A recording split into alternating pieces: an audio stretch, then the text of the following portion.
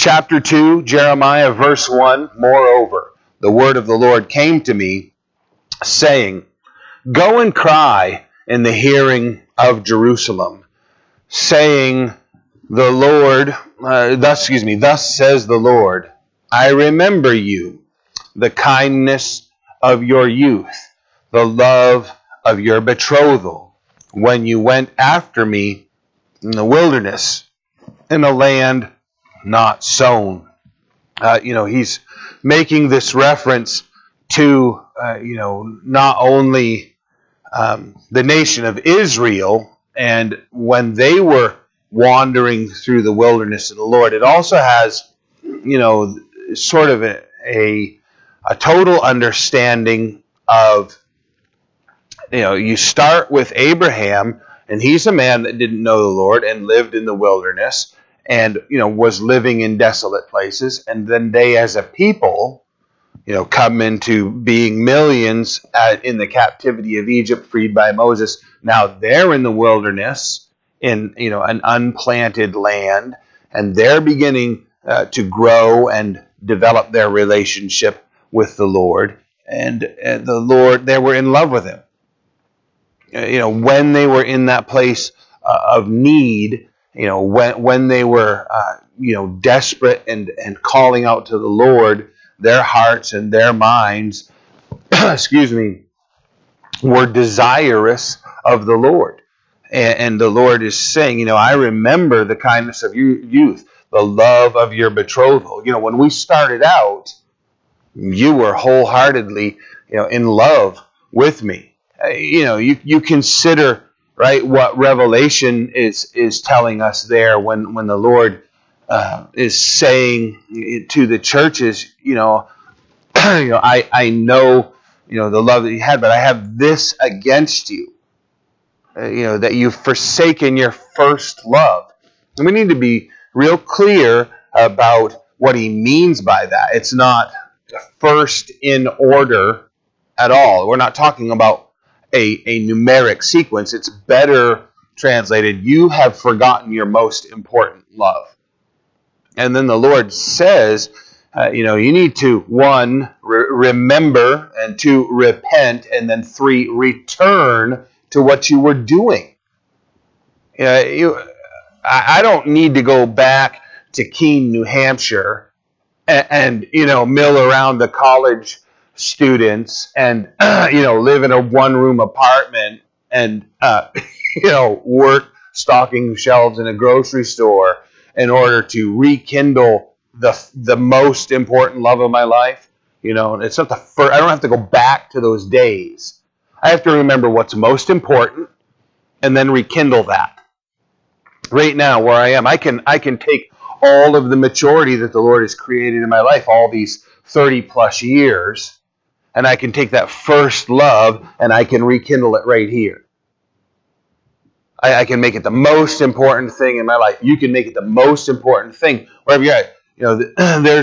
There's a lot of mentality in the world and inside Christianity, like you're gonna you've fallen so far away from the Lord. Like when you turn around in repentance, you're going to have to go 100 miles back. If you've traveled 1,000 miles away from him, you're going to have to travel 1,000 miles back. That's not how it is.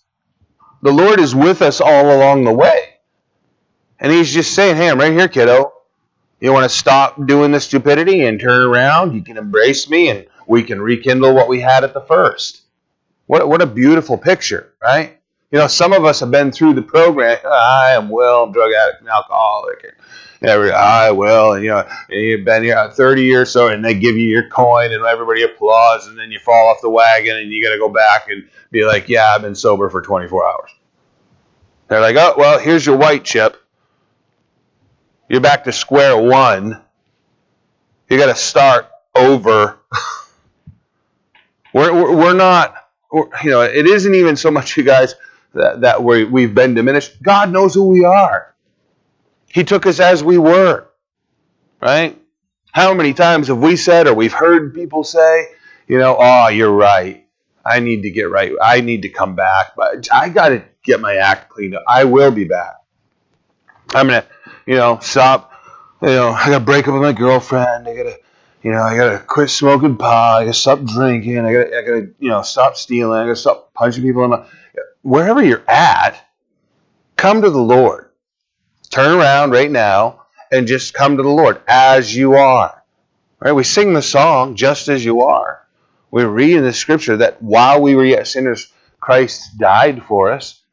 It was his love that brought us to repentance. It's our enemy that has tempted us into the sin, and now that we're, so deep in the filth, we've only got like one nostril sucking air, and then as we think, I got to get out of this mess, the devil says there's no getting out.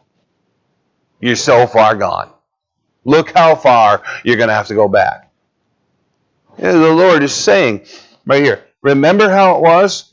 The love of your betrothal when you went after me in the wilderness in a land not sown. Israel was holiness to the Lord, the first fruits of his increase. That's a capital H there, speaking of the Lord's.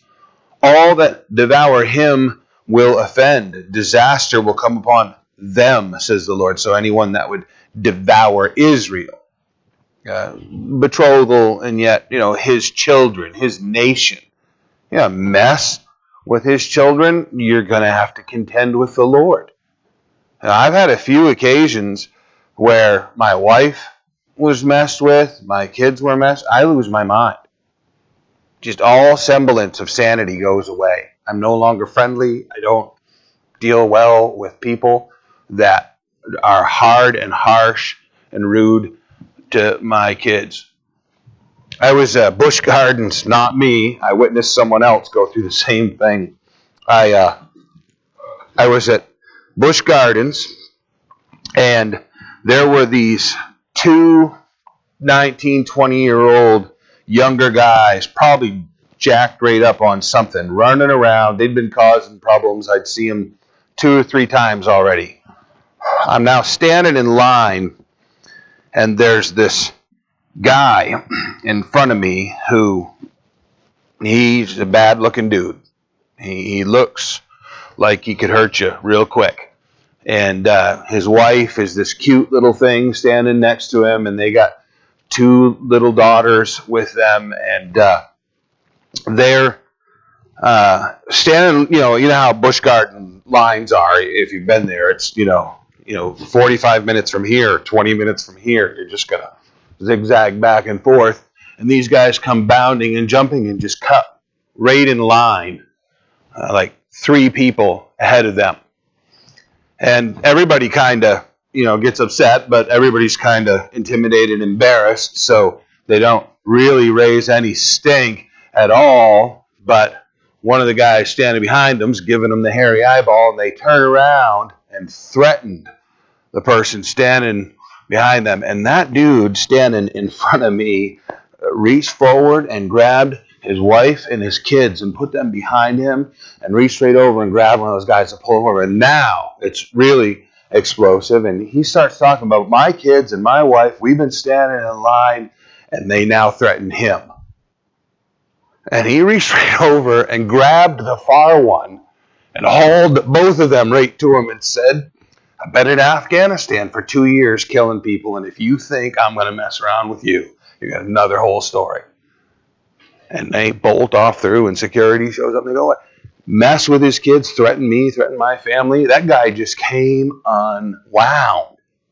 The Lord here, it's important to understand how much, even in the midst of all of this mess that's going on, the Lord very much is saying, you're mine. I'm going to bring disaster. Hear the words of the Lord, O house of Jacob, and all the families of the house of Israel. Thus says the Lord, what injustice have your fathers found in me, that they have gone far from me, have followed idols, and have become idolaters?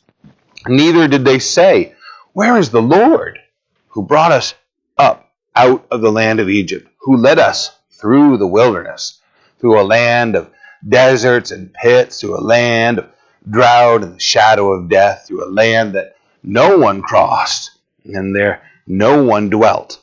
I brought you into a bountiful country to eat its fruit and its goodness. But when you entered, you defiled my land and made my heritage an abomination. The priests did not say, 'Where is the Lord?' And those who handle the law did not know me. The rulers also transgressed against me. The prophets prophesied by Baal and walked after things that do not profit. An absolute betrayal of the Lord. Why in the world have you departed from me? You were slaves in bondage. I freed you from that. And yes, you entered a desolate state of existence in the wilderness. But that was me bringing you to the land of plenty, bringing you to a great provision for your soul and for your person.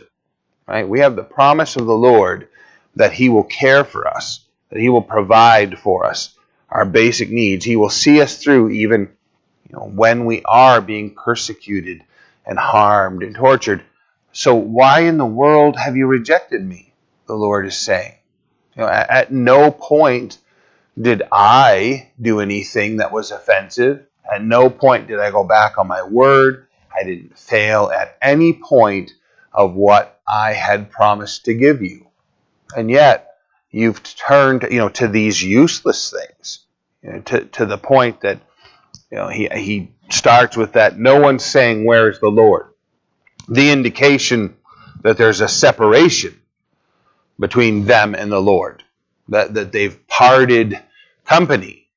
He's saying, how is it that you aren't saying, "Where did the Lord go?"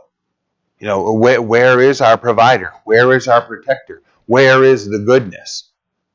I think that's a really gracious thing that the Lord does, is that, if we are going to backslide away from Him, He allows the difficulty to come right in.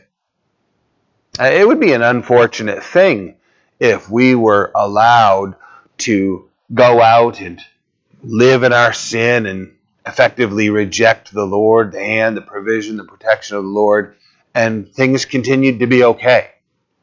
And that would be awful. This is, what the Scripture puts forward as an image of sin. The way that He makes leprosy synonymous with sin. Leprosy kills the nerve endings in the body. That's how it initially, starts as far as the real problematic symptoms go, so that you don't feel the injury and the death and the problems that begin to occur. Reach over to grab the skillet off the fire, forget, everybody does that every now and then, grab the hot pan. Your hand tells you you're injuring yourself. Immediately there's a sharp pain and you yank your hand away.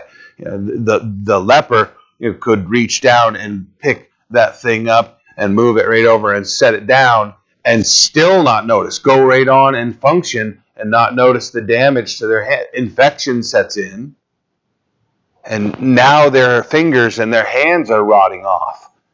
It isn't that leprosy caused their fingers, their hands, their nose, and ears to rot off. It's that they lost the feeling that was necessary to protect them.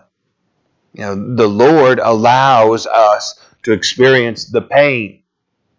And this is, what the Scripture is saying over and over again about the way the Lord will give us over to a debased mind. You want to go that direction? You're going to kill the sensitivity of your heart. That tremendous conscience at first, where you even begin to consider departing or, from the Lord, or, falling into sin. It's a struggle. It's painful. It hurts. You don't know if you can do it. And then as you begin to, at first, the fear of it, you can push past it and harm yourself very badly. A number of years ago, was working with Aaron Dudley at Don's Wholesale Produce. We were delivering produce all over the greater Bangor, well, as far north as Presque Isle. And fellow Christian, working with us came there, and we're all gung ho about the Lord, working in ministry and helping one another. And Aaron and I especially have nearly identical mindset about ministry and work and all we're doing. And this brother comes to us and asks, "God, I hope you pray for me. I just really have this intense desire to smoke cigarettes." And so we pray for him. We both, the Lord had delivered us from that. We get it.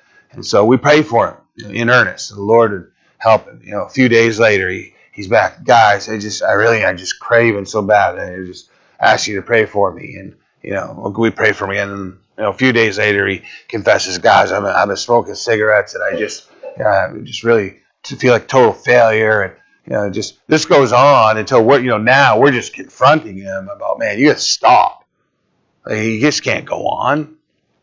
And I show up for work, weeks later, as we've been praying with this brother off and on about this struggle that he's having. And Aaron comes up to me and says, "Brother so-and-so no longer has any struggle with cigarettes. Man, the battle is over," he says. And I'm like, "Praise God." And Aaron's like, "Oh, I don't know." And he points across the loading dock, and our brother is just leaned up against the wall over there, just smoking. Battle's over. He's given in. It's a small illustration. That old statement preachers say, smoking cigarettes isn't going to send you to hell. Just make you smell like you've been there. But, it's the sort of thing that, it's an illustration of incrementally the conscience is giving way until we're comfortable. Why haven't you been saying, "Where is the Lord?" Okay, you can't say it. Why haven't the priests been saying it? Reason the priests haven't been saying it is because they're the ones that have led this nation into the place where now the prophets are prophesying by Baal. They're inquiring of Baal, and then they're speaking on behalf of Baal. The prophets of God are speaking on behalf of Baal. That's really messed up. You think, well, the ancient world, how strange is that? How strange is it that, a local minister here in our area just a few years ago would have a Buddhist monk in his pulpit preaching and sharing with his congregation? That's like, take the cross down, saw the steeple off. Change your sign, man. You are not a Christian church. If the prophets of Buddha, if the prophets of Baal are speaking on behalf of the Lord to your congregation, it's over. Somebody in that congregation should be sitting there going, "Where's the Lord in this?" It's, grossly vacant. There's just profoundly missing. Something's desperately wrong in these situations. I talked with a sister some years ago who'd gone to a local church, for 3+ years. And after she'd been here for 2 weeks, taking notes, frantically filling a notebook, she brought me her notes from 3+ years at the other congregation. And she had a little over 2 pages, two scripture references. That's all she received. And almost all of the sermons were taken from current events in popular magazines. No joke. Pastor shows up and he's like, "Yeah, well, this morning I just want to talk about this article that was published." And he'd try to put some Christian slant on it, but it's just kind of a Christian seasoning to a worldly experience, a worldly publication. Where's the Lord? Why isn't anyone asking that?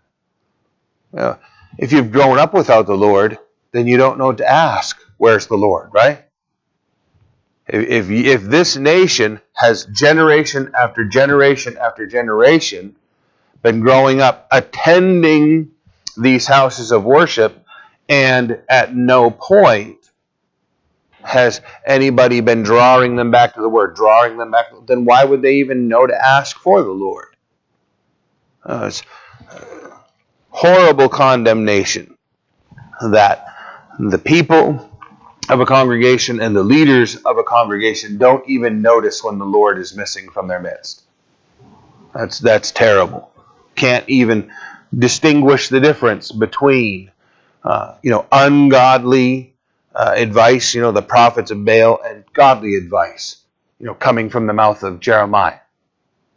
Don't even notice that. Therefore, verse 9, I will yet bring charges against you, says the Lord, and against your children's children I will bring charges. For pass beyond the coasts of Cyprus and see, send to Kedar and consider diligently, and see if there has been such a thing. Has a nation changed its gods, which are not gods? But my people have changed their glory for what does not profit. Be astonished, O heavens, at this, and be horribly afraid, and be very desolate, says the Lord. For my people have committed two evils. They have forsaken me, the fountain of living waters, and hewn themselves cisterns, broken cisterns, that hold no water. Now, in this Middle Eastern region, there's very little rainfall. And if you're going to dig a well, you're going to have to go very deep to get water. Very often, what they would do is find or carve a cave into rock that they could channel water into. So when the rain would come, they would capture it in all these locations and funnel it into this one location where it would fill this big, deep cistern. So now you got a very deep reservoir to fill. Might not even be all that, wide. It's just hole in the ground, hole in the rock, and it fills up with water. He's saying, we've heard this before from Isaiah. He's saying, you have rejected me, the living water. You have forsaken me, the one who is profitable. You've changed gods from the true and living God over to things that don't even exist. You're doing make pretend that your God is something, carving it out, molding it, fashioning it, making it your own. You exchanged what can quench your thirst for store everything you've got into a cistern that's broken and all the water just drains out of. So everything you've stored for yourself, there's nothing there. What are they storing for themselves, right? They're doing things to the prophets, and by the time Jesus shows up, where Jesus and John the Baptist have to say, don't say to yourself, we're sons of Abraham. If the Lord wants to, he can create children of Abraham out of these stones. They've stored up for themselves, we've descended from Abraham. God is saying, that's empty. That doesn't mean anything. You don't have any relationship with me, right? Moses is saying that in his delivery of the law, and then Paul is saying it in Romans chapter 9 and referring to what Moses is saying about there's a spiritual child of Abraham, right? You come down to the firstborn, the heir, was actually Hagar's son, Ishmael. That's not the spiritual son, right? The Lord confronts Abraham and Sarah indirectly and says, no, by Sarah's child, your only child. There's only one spiritual child in this picture. Ishmael is not it. saying, I was born into a Christian family. I attended Calvary Chapel. That doesn't mean anything. That means nothing whatsoever. I've literally talked to people who are like, oh, I know I'm saved. How do you know you're saved? I grew up going to Charles Stanley's church.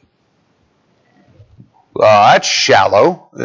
What do you know of the Scripture? How are you committed to the Lord? What evidence in your life is there that you love God? That whole conversation began with the fact that that person is, breaking the law and a continuous drunkard and, always using drugs. But they're insistent. I know I'm a Christian. Well, I grew up in Charles Stanley's church. Charles Stanley would be brokenhearted to hear that. Give me a break. You've carved out for yourself. You've rejected the living God, and you've carved out for yourself, something you think you're going to be able to dip into whenever you want to. Go ahead, lower your ladle. There's nothing there. Drag your spoon through open air. Dip your bucket into the sand, pal. There's nothing there for you. That needs to shake our heart, literally. We are called to live this Christian life out with fear and trembling. People don't like that. The fear of the Lord, hellfire and brimstone is gone from the church. No one's concerned about their relationship with them. Few are concerned. I'm not saying that like I'm in a place of superiority. I'm saying that I function in a place of fear. Respectful, loving fear. Why? Because there's one source of my salvation. And I need to stay right in that source. I need to be permanently attached to Jesus Christ. I need to derive my life from Him. That's what needs to sustain me. That's what needs to keep me. This is what Jesus is saying when He says, right, John 15, abide in me. I'm the vine, you're the branches. You don't abide in me, you're going to be pruned off, thrown into the fire. I want to be thrown in the fire. I don't want anybody to be thrown in the fire. Let us have a correct sense of what's going on. The two evils. You've forsaken me, the fountain of living waters, and hewn yourselves broken cisterns that can hold no waters. Living waters. That's like the spring, right? It's coming right up out of the source. You don't have to drill a well. You don't have to dig a channel. You don't have to carve a cistern. It's just a ready source all the time. If you've had an occasion when Lori and I lived in Keene, New Hampshire, that's a bowl valley, right? Mountainous terrain all the way around. And as such, the runoff and the water table is very near the surface, but it's very contaminated. So the wells, the water, the city water systems, that you cannot drink them. They're treating them so hard with chemicals in order to even make it possible for you to take a shower and bathe in it, that you cannot, drink the water. We went through, in industrial kitchens, we went through several occasions, even with all of that treatment, where we had to boil the water for the maximum amount of time before we could use it in the kitchen. That town has two huge public springs. One south of town, one north of town. And everybody goes out there and fills up their jugs. There's nothing like just ice cold spring water flowing all the time. That's a wonderful thing when you have a source like that. Very, very refreshing. The Lord's saying, that's me. I'm the fountain of living water. Continuous, nonstop. You want water, you want refreshment, you want fulfillment, come to me. But what we've done, what the nation of Israel has done, is forsaken Him, and we've found our own methods of getting what we think is just fine. We'll drink this muddy old filth. We'll drink this completely polluted, stagnant thing that we've created for ourselves. Two offenses. forsaking him and providing for ourselves otherwise. 14. Is Israel a servant? Is he a homeborn slave? Why is he plundered? The young lions roared at him and growled. They made his land waste. His cities are burned without inhabitant. Also, the people of Noth and Tahpanhes have broken the crown of your head. Have you not brought this on yourself, in that you have forsaken the Lord your God when he led you in the way? And now why take the road to Egypt to drink the waters of Sihor? Or why take the road to Assyria to drink the waters of the river, the Euphrates? Your own wickedness will correct you, and your backsliding will rebuke you. Know therefore and see that it is an evil and a bitter thing that you have forsaken the Lord your God. And the fear of me is not in you, says the Lord God of hosts. We live in a culture that, says, like, as parents, if you're raising your children and your children are afraid of you, that's wrong. That's a load of malarkey, right? Your children shouldn't be afraid of you in the idea of abuse. Your children shouldn't be afraid of you, in the idea of they hide from you. Nothing like that. But I'll tell you what, they should be able to tell by the tone of your voice whether the discipline is on its way or not. Just by speaking. I have seen now all these years, 50 years, I have seen that the children who are raised, we've all been around children that are under the thumb of some tyrannical father so badly that they are all, marching around like soldiers and scared to death. I'm not talking about that at all. I'm talking about the reverential respect and fear that a child knows. If I go too far, I am going to be corrected. So much. I could not. I was in a store yesterday, and I watched this child who wanted a toy, and he's like 10 or 11 years old. So he's not a baby. He's not a little child. He's old enough to know better. And this argument escalates until it's a full-on verbal brawl between mom and this kid.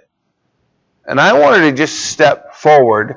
I did not, but I wanted to just step forward and say to the mother, you understand that you're not siblings, right? You're the parent. You're the adult. Correct this child and get this situation under control.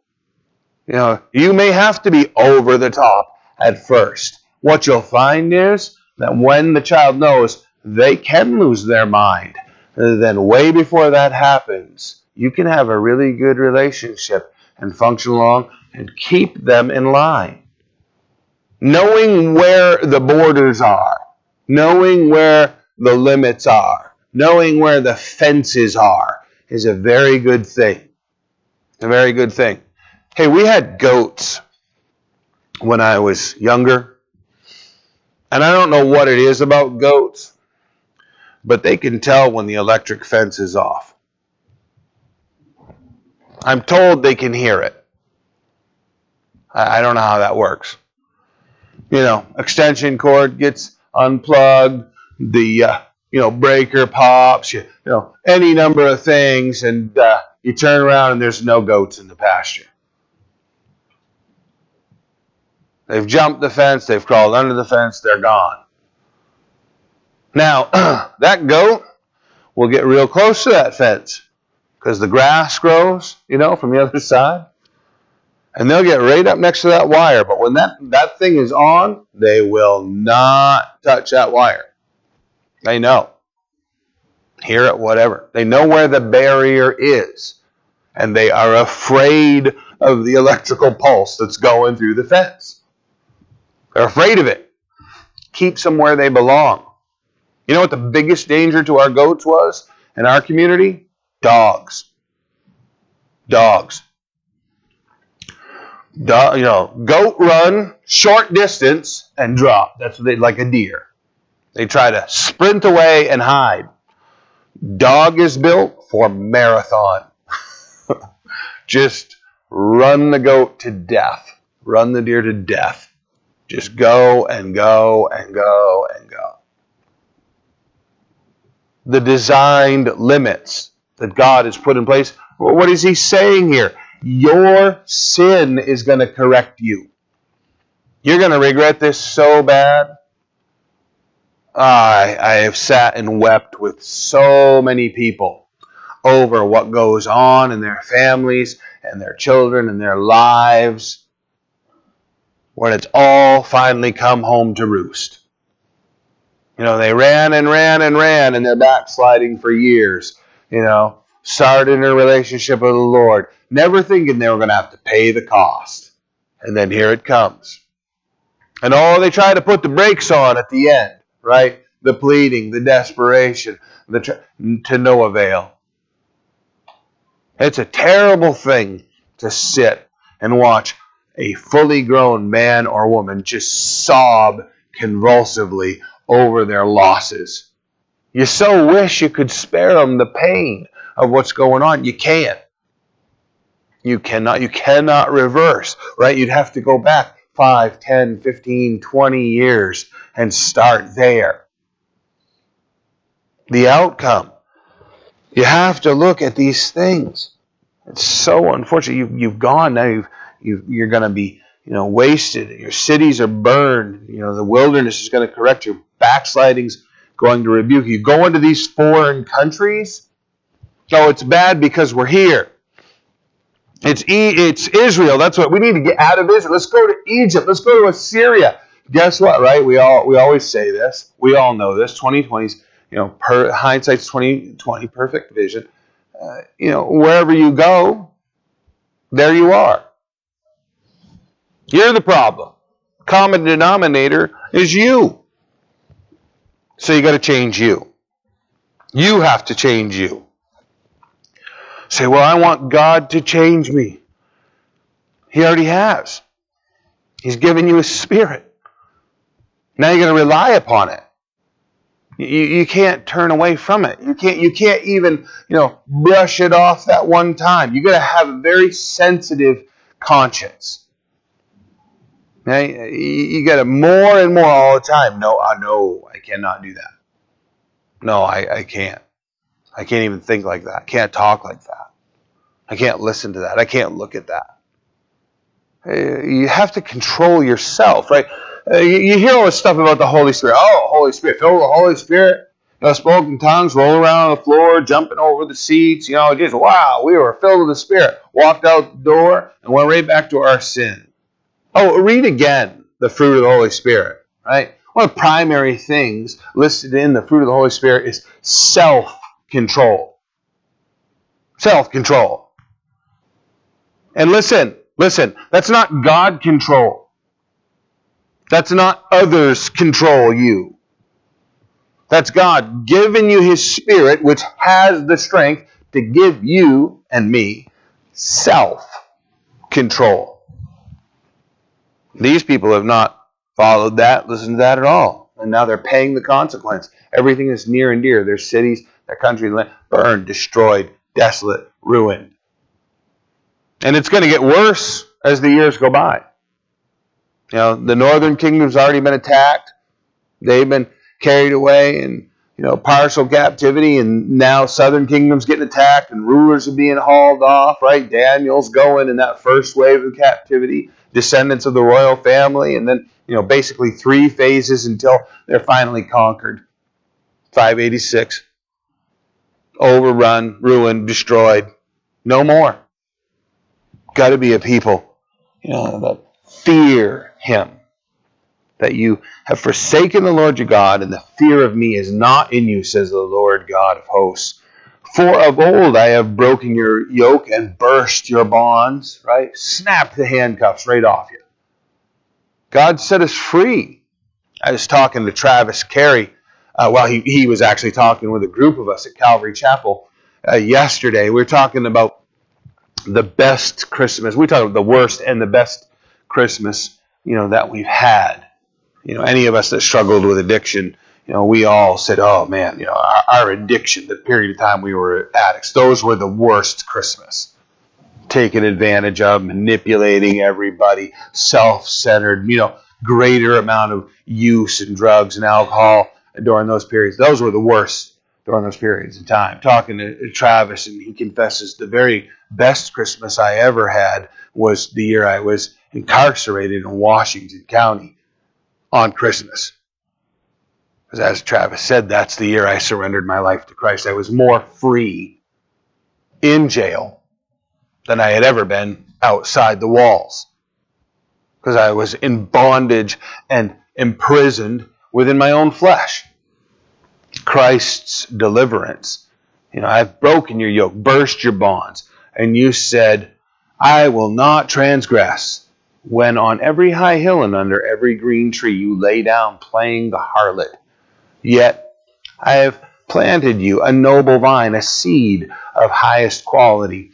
How then have you turned before me into the degenerate plant of an alien vine, something foreign?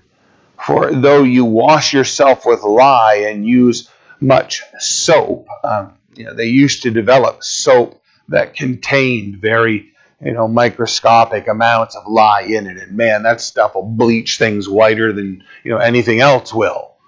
You put a little too much in, it'll disintegrate your clothing.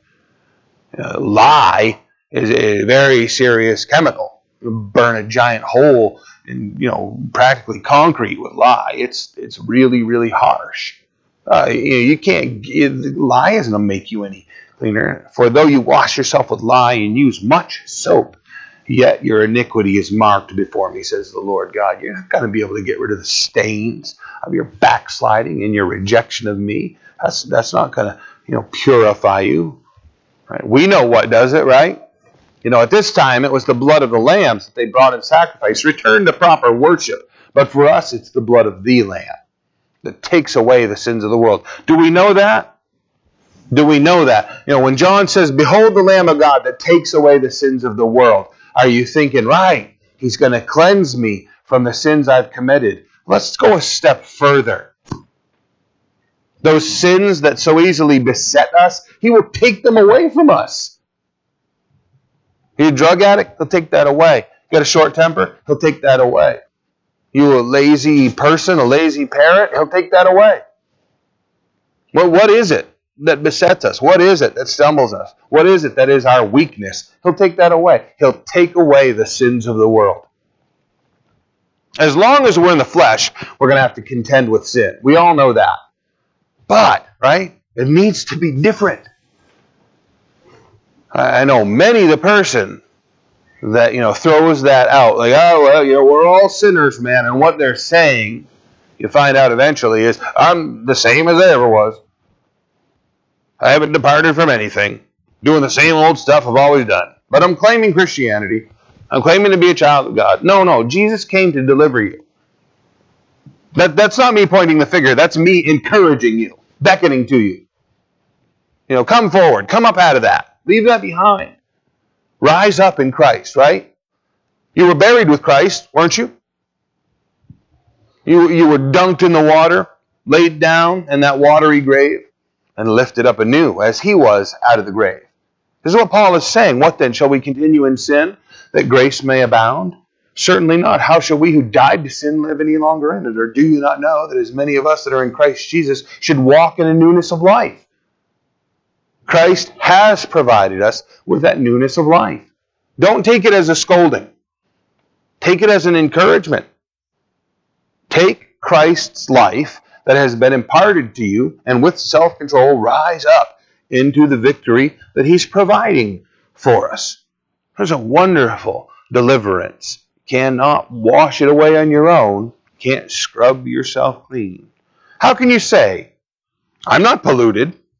I have not gone after the Baals. I haven't gone after any foreign gods. I didn't have any shrines set up in my house. I wasn't some idolater. See your way in the valley. Know what you have done. You are a swift dromedary breaking loose in her ways, a wild donkey used to the wilderness that sniffs at the wind in her desire. That's like animalistic lust, is what he's saying, in her time of mating. Who can turn her away? All those who seek her will not weary themselves. In her month they will find her. Well, withhold your foot from being unshod and your throat from thirst. But you said, there is no hope. No, for I have loved aliens, foreigners, and after them I will go.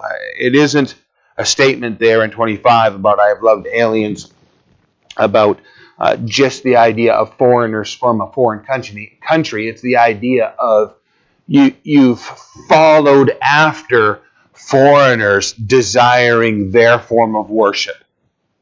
You've wanted their gods. You've looked at the way the ungodly conduct themselves, and you thought, ooh, that's exotic.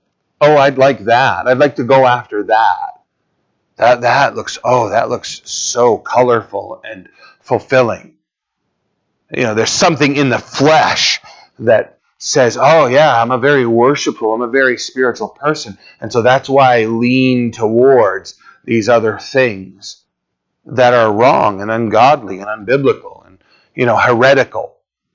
We need to have our hearts pure in our following after the Lord. Now in verse 26 it says, as the thief is ashamed when he's found out, so is the house of Israel ashamed. They and their kings and their princes and their priests and their prophets, saying to a tree, you are my father, and to a stone, you gave birth to me. For they have turned their back on me. Now let me just pause for a minute, okay? There's a great debate inside the church about creation versus evolution. And there have been many occasions where I'm talking to Christians and they get really upset about the fact that I'm a staunch 6-day creationist.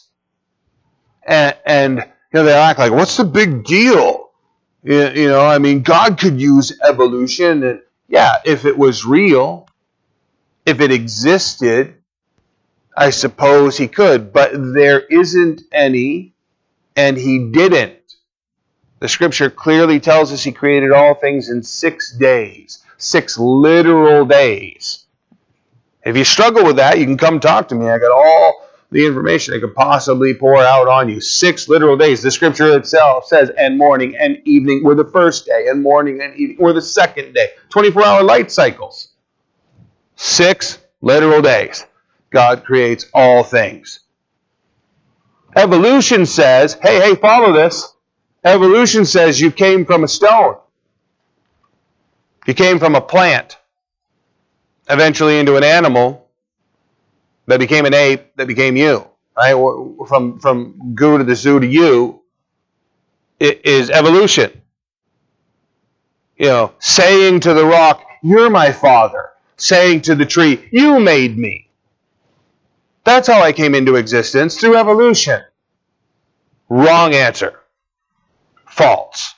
You say, well, it's no big deal. Yeah, like these guys are saying, it's no big deal. We're still worshiping God. No, you're not. Not the God of the Scripture. Not the God of the Bible. That's like the Mormons saying, we worship Jesus too. No, you don't. Not the God of the Bible, not the Jesus of the Bible. The Jesus you worship is the half-brother of Lucifer. Not God, as the Scripture declares him to be. You got a different Jesus going on. You have fashioned in your imagination, in your thought process, a different Jesus. Don't like this Jesus. I'll carve me up another one. I'll take the Jesus right out of the Bible, harvest him, and I'll just shape him into the way I like to think about Jesus. That's false teaching. That's false prophet. That's what these prophets of Israel are doing. Again, there's one guy in all of Jerusalem and Israel and the south, Judah, who's declaring the truth of God's word, and it's Jeremiah. Everybody else is wrong at this point. This man represents the Lord alone. Saying to the tree, "You're my father," a stone, "You gave birth to me." But they've turned their back to me and not their face. But in the time of their trouble, they will say, "Arise and save us." Right? Isn't that the way it goes? Reject God, walk away from God, backslide, have nothing to do with him. Trouble comes, "Oh, God, save me." Blue lights come on behind you. "Oh, God, save me." Wife shows up. "Oh, God, save me." The accountability is now staring at you. "Oh, Lord, oh, be gracious. Show your kindness. Spare me from these circumstances. Arise and save us." But where are your gods that you have made for yourself? Let them arise, if they can save you in the time of your trouble. For according to the number of your cities are your gods, O Judah. Everywhere you go, you got a different God. Don't like this God? Go over to that city. They got a different God. You don't like this church? You go over there. There's another flavor for you. Don't like that one? Go over there. Don't like that one? Go over there. Don't like that one? Go over there. Just keep traveling until you find the place where somebody's, tickling your itching ear. That is, you guys, that isn't like, "Oh, that's kind of funny." No, this is like a dog does. Right? He comes up and you start petting his head. As soon as you touch it, he just leans right in. Like, yes. Right? Yeah. Oh, they moan sometimes. Stupid canines. Oh, when you're rubbing their ear. That's what's being said. Say the things I like to hear. Don't say, and aren't those the most popular preachers? Right? Largest church in the world now. The pastor there is saying, there's probably no hell.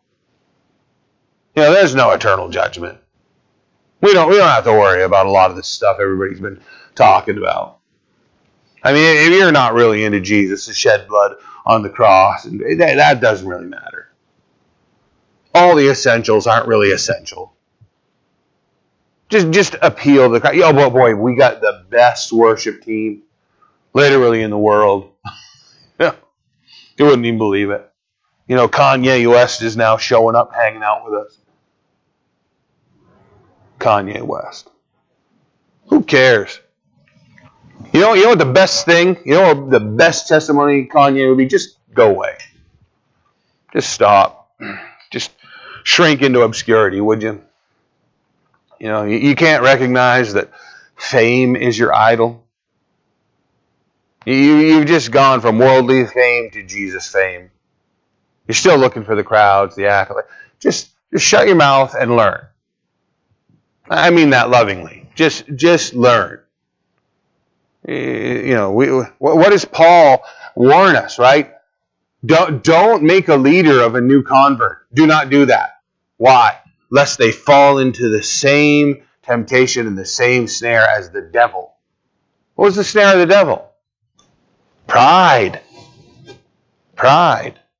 It's just a whole new crowd, right?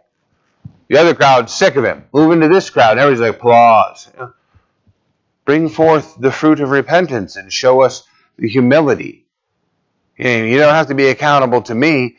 We just all know what it's like to be broken in Jesus Christ, do we not?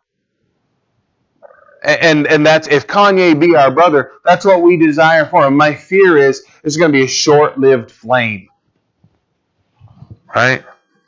Does anybody remember when Bob Dylan came to the Lord? Right? No? Guy released a gospel album. I mean, long enough to get in the studio and pump out, 12 songs. and then abandon it, rejected it, speaks against it. So many along the way, right? You got to like a guy like Johnny Cash, who really surrenders his life to Christ, gives up the pills, goes to his preacher, and just shrinks right down real small. And then when he starts coming back up, everybody's going, Johnny's just singing about Jesus. Straight out gospel message and preaching Christ. And wow, that's wild. This whole thing that people get involved in. Everywhere you go, there's a different God, a different thing. There's one God, one doctrine, right? One baptism. It's very, very straightforward for us who follow the Lord. It's not different everywhere we go. Why will you plead with me? You all have transgressed against me. Plead, save us. Why are you going to plead with me? You've all transgressed against me, says the Lord. In vain I have chastened your children. You have received no correction. Notice that. You've received no correction. I disciplined you, and you didn't receive it. Proverbs and Psalms both tell us that it's the wise son. Listen to this. It's the wise son or daughter that enjoys correction. Enjoys it. Actually wants people and circumstances and opportunities in their life to say, not like this, more like that. The guidance, the steering, the refining, the sharpening that we need. A wise child of God will embrace that and say, yeah, I want that. I heard a pastor years ago say, the people in the congregation that are always saying, yeah, but.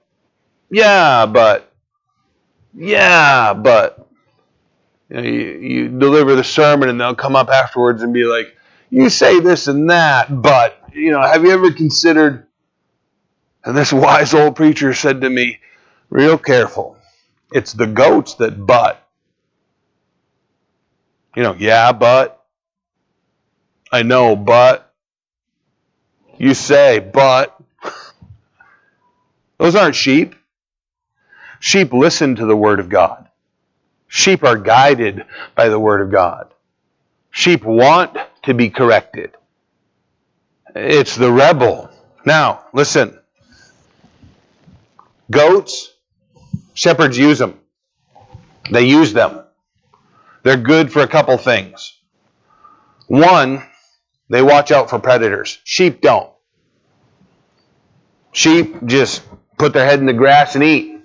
Goats look for the highest place in a pasture to stand. Have you seen any of the pictures on the internet of goats standing on top of sheep or other goats? If there's no rock, no rise, no slope or hill, they'll get up on top of another sheep if they can. They want to see. They want to watch. And they will make a noise. The other thing that goats are very, very good at is killing snakes. They're real good at killing snakes. They will find, they literally hear them in the grass. They can smell them. And they'll get within striking distance. And they'll spring up in the air like 6 feet in the air and come down and just stomp incessantly until there's nothing but a pile of mush there. Tell me you haven't seen this in the church. Certain people that are always, no, but, they're butting everything. But they're also quick to point out, hey, that's wrong over there. And then they'll attack people, right, where they're wrong. The snakes amongst us. But they're not good for the flock. They're eating up the pasture, butting the shepherd, butting the other goats. Their work that they do makes them feel self-important. And they can sometimes convince other people that they're important. But you know what? We're a flock of sheep that are led by our master's voice. We're not led by goats. We're not led by goats. If there's goats in the midst, that's not who we want to be. And that's not who we want to follow. Right? Because what does Jesus do in the end, right? He separates the sheep and the goats. And he sends the goats to hell, and he welcomes the sheep into his presence with the statement, "Well done, good and faithful servant." This unfortunate way that so many people are led astray. Why you plead with me? You've transgressed, says the Lord. Vain I've chastened your children. They receive no correction. Your sword has devoured your prophets like a destroying lion. Your sword. Your attack. The rebellious goat's attack has destroyed the Lord's servant. It's a terrible thing that people don't receive correction, don't receive the Word of God, will not listen, will not learn, will not grow. That is not useful to them more than anything. It's damaging to the body, to the flock, and it's really damaging to the person who refuses the correction. Oh, generation, see the word of the Lord. Have I been a wilderness to Israel, or a land of darkness? Was I desolate? Was I a place of fear and loathing? No, I wasn't wilderness to Israel or a land of darkness. Why do my people say, "We are Lord's. We will come no more to you"? Can a virgin forget her ornaments, or a bride her attire? Yet my people have forgotten me days without number. When usually, it's a rare thing that a bride does not remember so many details about her wedding day. Particularly what she was wearing. How she was adorned. Usually a bride will remember everything of her wedding party. All those members that were there. And the bridesmaid were dressed like this. And I'll remember the shoes. And I remember all these details of the wedding day. And the Lord says, that's me and you. We were bride and groom. How in the world did you forget that? How is it you've come to the place like, your wedding dress must have been beautiful. Don't remember. I was wearing something. I think it was clean. You were in a flowing white robe. You had, a tiara. You were wearing all this beautiful stuff. And you remembered that? Not particularly. You were in bondage, and the Lord led you out and parted the Red Sea, gave you water, and rained food down from heaven upon you, and struck your enemies, and parted the Jordan River, and brought you across and conquered Jericho and all of your enemies. And here you sit in the land, and yeah, I guess so. No, it's not like that. Go talk to Israelis right now. Talk to the Hebrew people and ask them if they believe the Word of God. By and large, not at all. You believe the Bible? That's, some cool stories. Do you believe it's true? No. You're sitting in the land of Israel, pal. The fact that you're here and you exist is miraculous. It's ministering to me, the fact that you're there. Now, I don't know. No, I don't really buy into all that Bible stuff.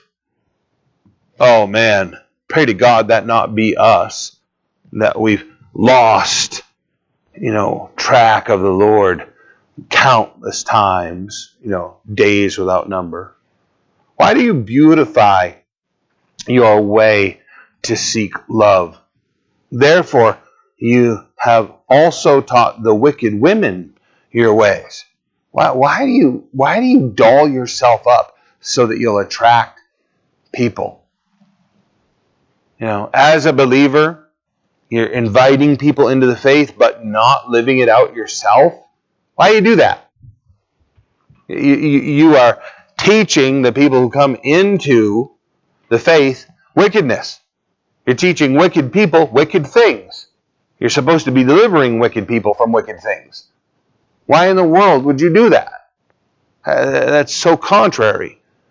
Also, on your skirts is found the blood of the lives of the poor innocents. Oh, think about the aborted children in this nation. You guys know that the abortion rate inside Christianity is slightly higher than it is in the unbelieving world? Because every other area of sin is equal to the world. Drunkenness and drug use and theft and child molestation in the church is the same. Adultery, and as a result, the unwanted pregnancies that result from the church's unbridled lust, the embarrassment as a Christian that now a person is pregnant outside wedlock, or they're married to that person over there, but now they're pregnant by that person over there, causes it to be that there's slightly more abortions within the church than there is in the world at large. Gotta get rid of that child. What a shame.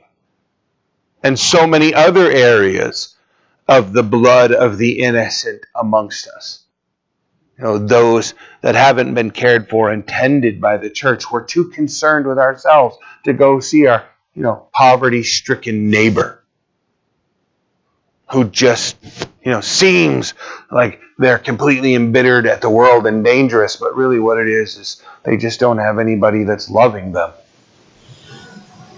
Right? Isn't this what the Lord says in the separation of the sheep and the goats? When I was in need, you didn't come visit me.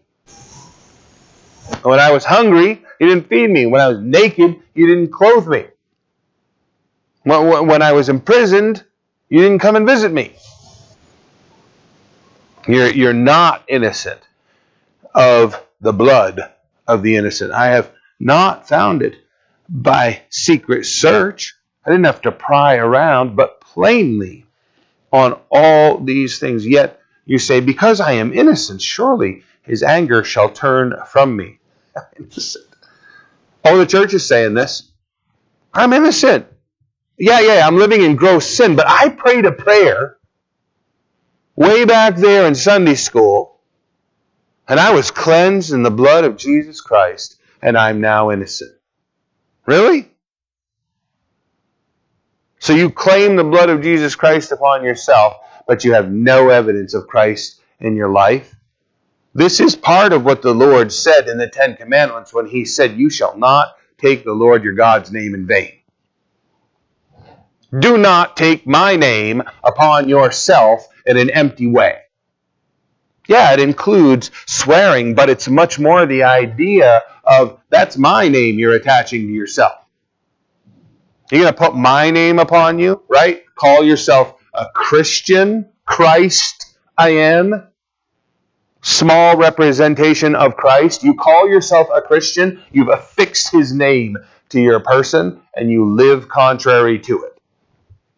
You've taken his name in vain. I'm innocent. I've been cleansed by the blood of Christ. Not if we're currently rejecting him and living in sin. You need his cleansing again, and you need to depart from that sin. You need to be thoroughly purged from it. Because I'm innocent, surely his anger shall turn from me. Behold, I will plead my case against you, because you say, I have not sinned. Like he says in John, let no one say that he's without sin. That is to say, as you sin, don't say, oh, this isn't a sin.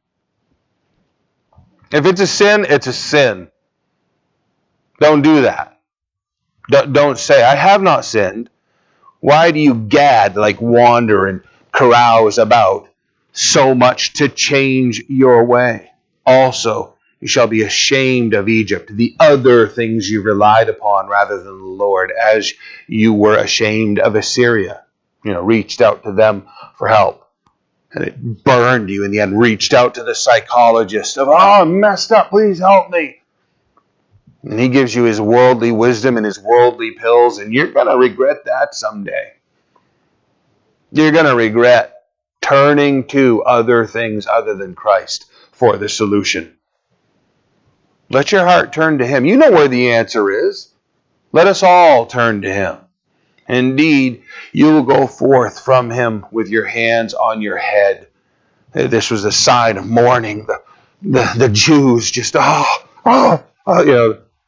the blustered, ashamed, overwhelmed in the moment. You're going to go forth with your hands on your head, for the Lord has rejected your trusted allies, and you have not prospered by them. All these things that you've turned to for hope and help, garbage. You're going to be ashamed of them in the end. Turn your heart to Christ, you guys. Every day. Start your morning with him. I'll openly confess. There's an angry, selfish, bitter man in my heart that wakes up a millisecond before the child of God in my heart. And if I don't like to wake up. Some people say I'm not a morning person, right? I am not a morning person. The child of God wakes up, with that fleshly man, and I am brokenhearted, and it forces me to prayer. Right there, as my eyes are beginning to open. Oh, God, let me not be myself today. Draw me into your word. Get me out of this bed and bring me into your presence. I cannot go with that one that woke up just ahead of me running the show today. Can't do it. I have to walk with you. I can't go through the day being myself.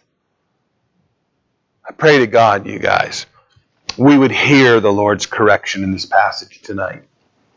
And we would embrace what he's saying to us personally about being in fellowship with him and walking with him, rejecting all other things. Being impassioned about chasing after him and knowing him. Amen? Amen. Well, let's stand and we'll pray. And like I said, if that's a fiery message, Jeremiah just continues to escalate as the years go by. And he prophesies for decades over the nation of Israel. So, Lord, bless us, keep us. Draw us to yourself, Lord. Kindle that fire, or attract us.